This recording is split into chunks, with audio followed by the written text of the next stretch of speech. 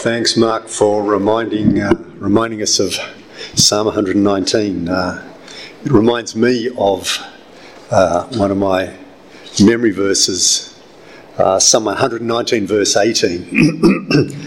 Open my eyes that I may behold wonderful things in your law. And there is so much in Psalm 119 about the law of God, or the statutes of God, which is all just different ways of saying the word of God. So that's my prayer, that God will open our eyes, that we will behold wonderful things in his word. Well, I wasn't here last Sunday. Jackie and I were away on holidays, but so I didn't hear Pete's sermon. But Pete and I had a bit of a chat a couple of days ago about the series that we're going through at the moment on Genesis, and what I'd be preaching on this time. And Pete and I independently came to there are many threads going through through the whole Bible, all of which are wonderfully, beautifully interwoven. But one of those threads is the fact of God making people wait. God making, in this case, Abraham and Sarah wait. And that's something that I want to focus on in this talk this morning. And so last week you saw one of the slides of Pete, which looked like this. God promised Abraham and Sarah that they would have children, they would have descendants, and through their descendants all the nations in the earth would be blessed. Abraham and Sarah should have just patiently waited on God, but they found the waiting just went on for too long, and they thought, we're going to shortcut this. And so they said, okay, here's an idea. Let's take on Hagar as the second wife. Let's have a child by Hagar, and that will solve all of our problems. But of course it didn't. And that's where we were reminded that taking our own shortcuts are not the way to achieve God's purposes. Another example, 2 generations later, is Abraham, Isaac, Jacob. God promised that Jacob would be the one that would be blessed. But Jacob couldn't wait for God to do that blessing, so he stole his older brother's birthright. So he stole the blessings of being the firstborn. He wanted to do it his own way. He couldn't wait for God. But before we judge Abraham too harshly, or Jacob for that matter, I want us to have a look at it from Abraham's perspective. I want us to walk in his shoes for a while. It's been, in this case, I've got a little timeline. That blue line across the top there is a timeline of Abraham's life. Abraham died at the age of 175. In Genesis chapter 12, we are Abraham is at the age of 75.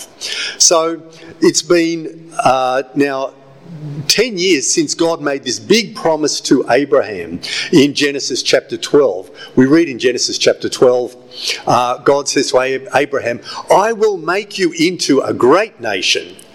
And Abraham was 75 years old when he set out from Haran. So you can see that 75 there on the blue timeline at the top there. Now, some years later, God renews his promise to Abraham, and that is in Genesis chapter 15, where we see Abraham is thinking and he's saying, God still hasn't given me the children that he promised. But God reassures Abram. He says, a son who is your own flesh and blood will be your heir.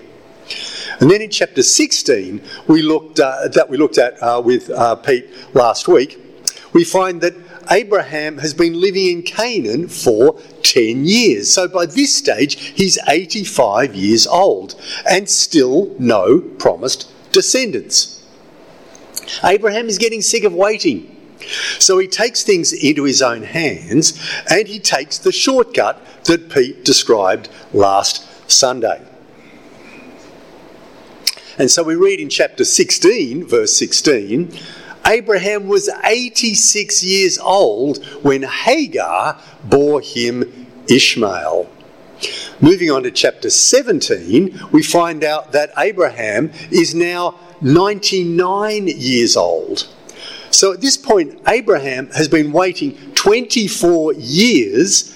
Sarah is 90 years old and still doesn't have any children. And God says, Hagar's son Ishmael is not going to be the one through whom God will bless the nations. God also says to Abraham, as for Sarai, your wife, you are no longer to call her Sarai. Her name will be Sarah. I will bless her, and I will surely give you a son by her. I will bless her so that she will be the mother of nations. Kings of peoples will come from her. And at this point, you know what? Abraham is pretty close to losing it. So we read that Abraham fell face down and he laughed. And he said to himself, will a son be born to a man 100 years old? Will Sarah bear a child at the age of 90?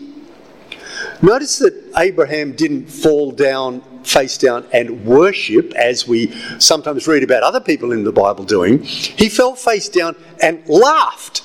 He was literally rolling on the floor laughing. And he says to himself, or you could read that to mean he kind of mutters under his breath because he doesn't want God to hear it. Really? Like, I'm 100 years old? Sarah's 90 years old? Are we really going to have a son? You know, you can almost hear Abraham saying, God, you've got to be joking. And so Abraham comes up with a much better idea, a much more practical idea. If only Ishmael might live under your blessing. Well, what about Ishmael? Abraham is thinking something like this. God, you promised to make me into a great nation 24 years ago. I waited 10 years and you didn't give Sarah any children. So Sarah and I, we felt we had to do something. So we had a surrogate child through Hagar. Ishmael, he's 13 years old. He's my own flesh and blood. God, why don't you just bless what we've already done? That's the logical way. That's the easiest way. It's a no-brainer, really. Why not just fulfill your promises through Ishmael instead of trying to achieve the impossible through Sarah and me? Now, before we see how God responds to that, I want us to have a quick look at the first half of chapter 18. Not just because Mike read chapter 18 for us, we're covering all of chapter 17 and the first half of chapter 18, but because chapter 18 also gives us some insights into Sarah's thinking on this situation. And some weird things also happen in the first 15 verses of chapter 18. So we read in Genesis 18 verse 1 that the Lord appeared to Abraham while he was sitting at the door to his tent. Well, was it the Lord or was it three men? Because in the passage that Mike read to us, it was three men, but it was also the Lord. We don't have... The simple answer is that it was God appearing to Abraham in the form of three men. So he took on the form of... You could say he morphed into three human beings. And the theologians use the word an anthropomorphism. So God morphing into the shape of the form of a human being. So it was, in fact, God who was speaking to Abraham. That's all we need to say about that. But the essence of this story is that God, in the form of these three visitors, says to Abraham, "Where is your wife Sarah?" "Oh, they're in the tent." And then one of them says, "I will surely return to you about this time of year, and Sarah, your wife, will have a son." And Sarah's in the tent, and she laughs to herself. And she thinks, this is not going to happen. Well, it's already been 24 years. And Sarah's thinking, like, now I'm 90. This isn't going to happen. But she tries to hide it. So she laughs to herself. She tries to muffle her laugh. And so we have Sarah rolling on the floor in the tent, laughing. Genesis 18:13-15, the Lord says to Abraham, why did Sarah laugh? Verse 15, Sarah was afraid, so she lied and said, I wasn't laughing, honest, I wasn't laughing. But God says, yes, you were laughing. You did laugh. So as far as Abraham and Sarah were concerned, they'd been waiting too long, and doubt had set in regarding God's promise. God's promise had been repeated several times, chapter 12, chapter 15, over the past 24 years, and they felt that they'd been waiting too long and they were just way too old. Why does God so often make his people wait so long? I don't know about you, but I can totally identify with Abraham and Sarah. I became a Christian in 1977 when I was 21 years old, and within 12 months of becoming a Christian, I was convinced that I knew what God wanted me to do. God wanted me to go into ministry in the church. I had also studied Indonesian in high school, and I had a very strong sense of being called to teach Indonesian people in Indonesia about Jesus Christ. So within 12 months after becoming a Christian, I went off to SMBC, I went to Bible college. I started training to go into the ministry. I had to wait 33 years before I was able to enter full-time church ministry. And that's when I disappeared from this church for 12 years. That's where I was a minister in the Presbyterian Church. I had to wait more than 40 years before I could start ministering to people in Indonesia. And that wasn't due to any lack of wanting, it wasn't due to any lack of trying.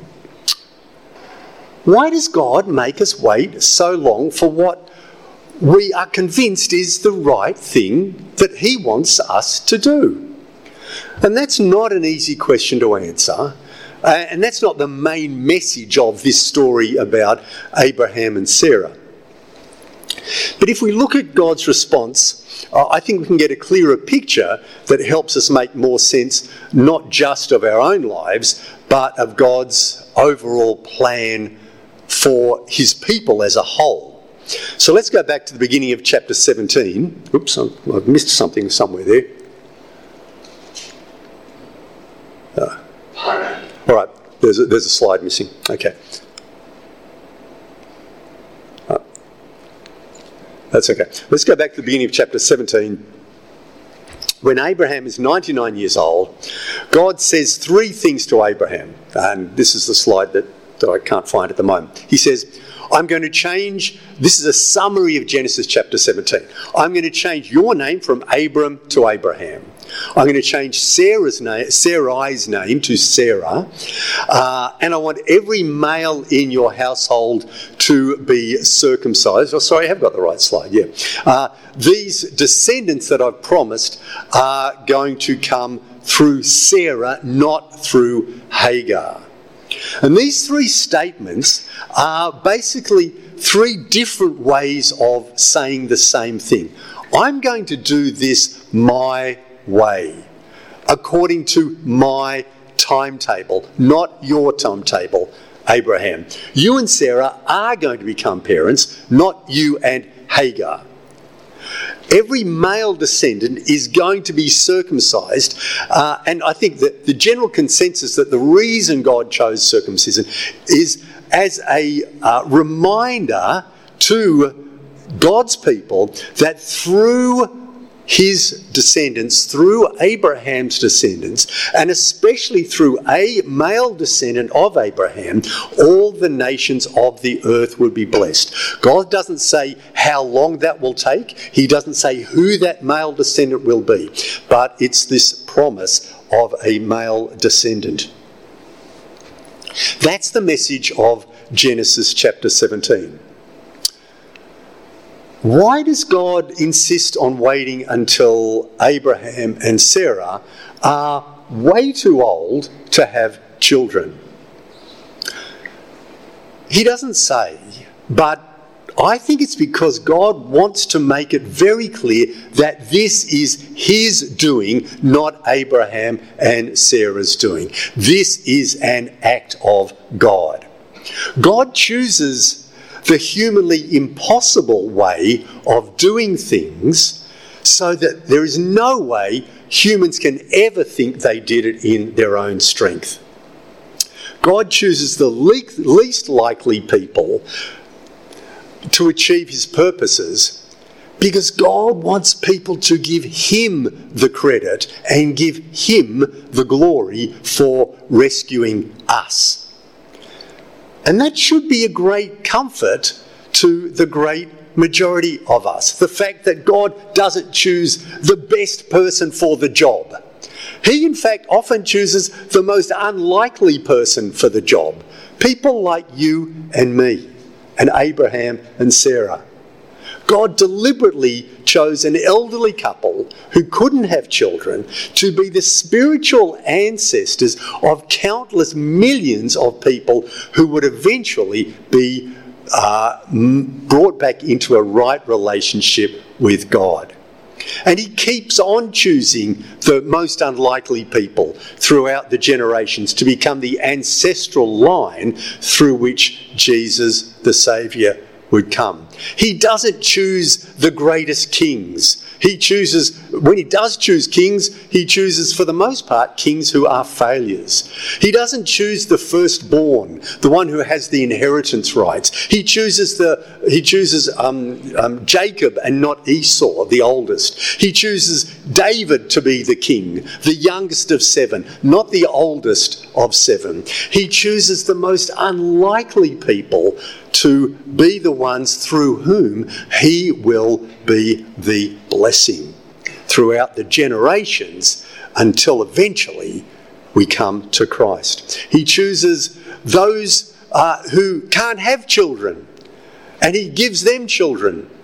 He chooses those who don't have the birthright and he gives them priority. He chooses those who are considered unworthy in society and he gives them priority over those who are considered most worthy. He doesn't choose the best people to do his work. He chooses us. Why did God so often do that? Why does he do that?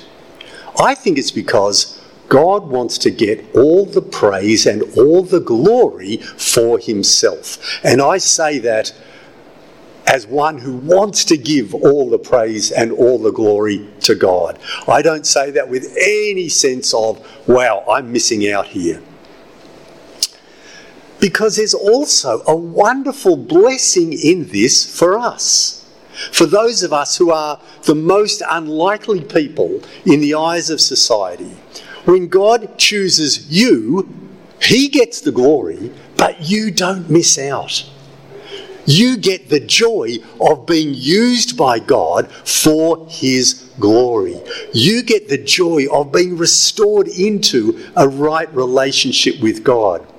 God specialises, I think, in using people who might be considered less useful or less worthy or less able to contribute to society.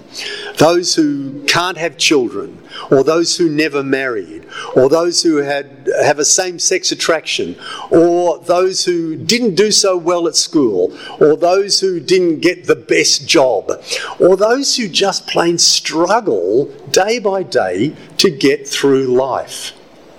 If you're one of those, you're the kind of person that God uses to glorify himself.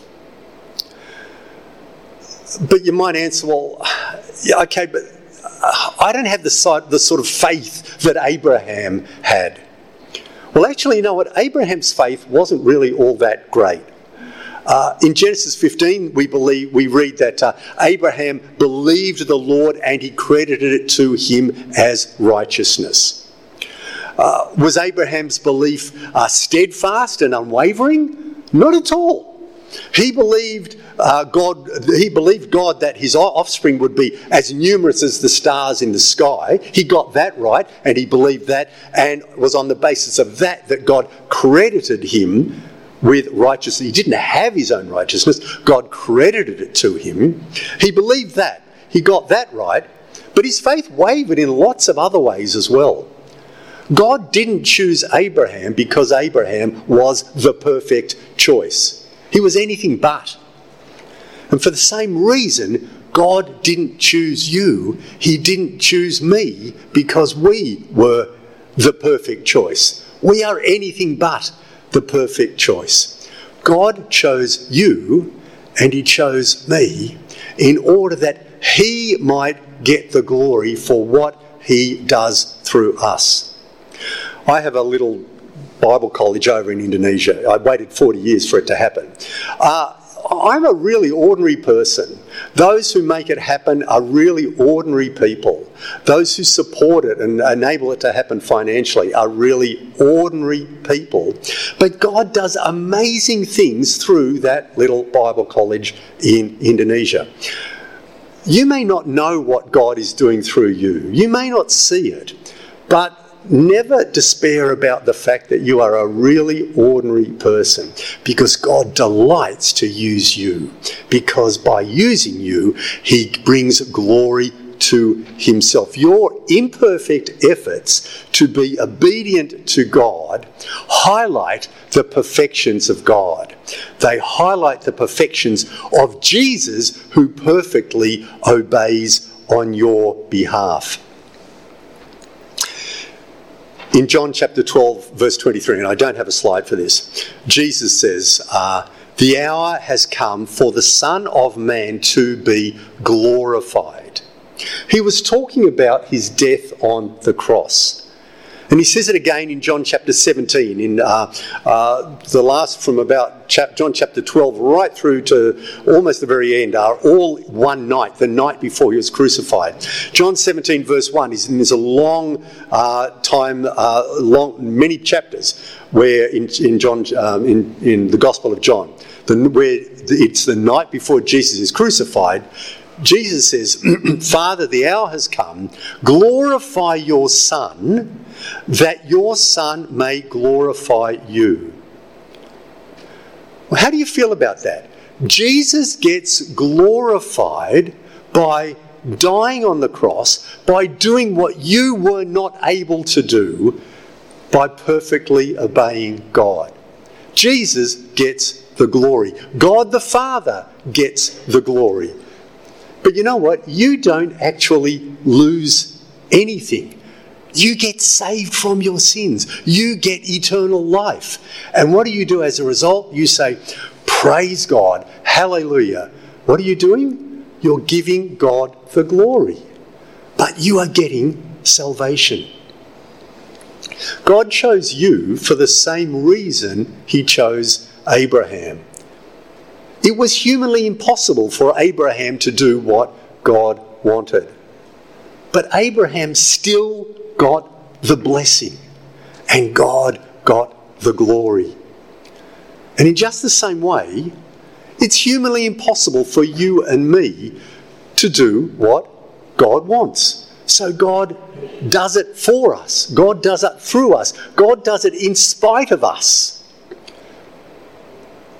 Jesus does it for you, and he gets the glory, and you get the blessing. You get the salvation. You get the joy. And what do you do when you experience that joy? You give God all the honour and glory and praise. That's what we do when we sing these songs. We're giving glory to God for our salvation. And that is exactly what God wants us to do because of what he has done through us and for us. I want to close to you by reading from 1 Corinthians chapter 1, verses 26 to 31. And I only added this at the very end because I only thought of it just before this sermon, but it is so relevant. So I don't have a slide on it. 1 Corinthians chapter 1, 26 to 31.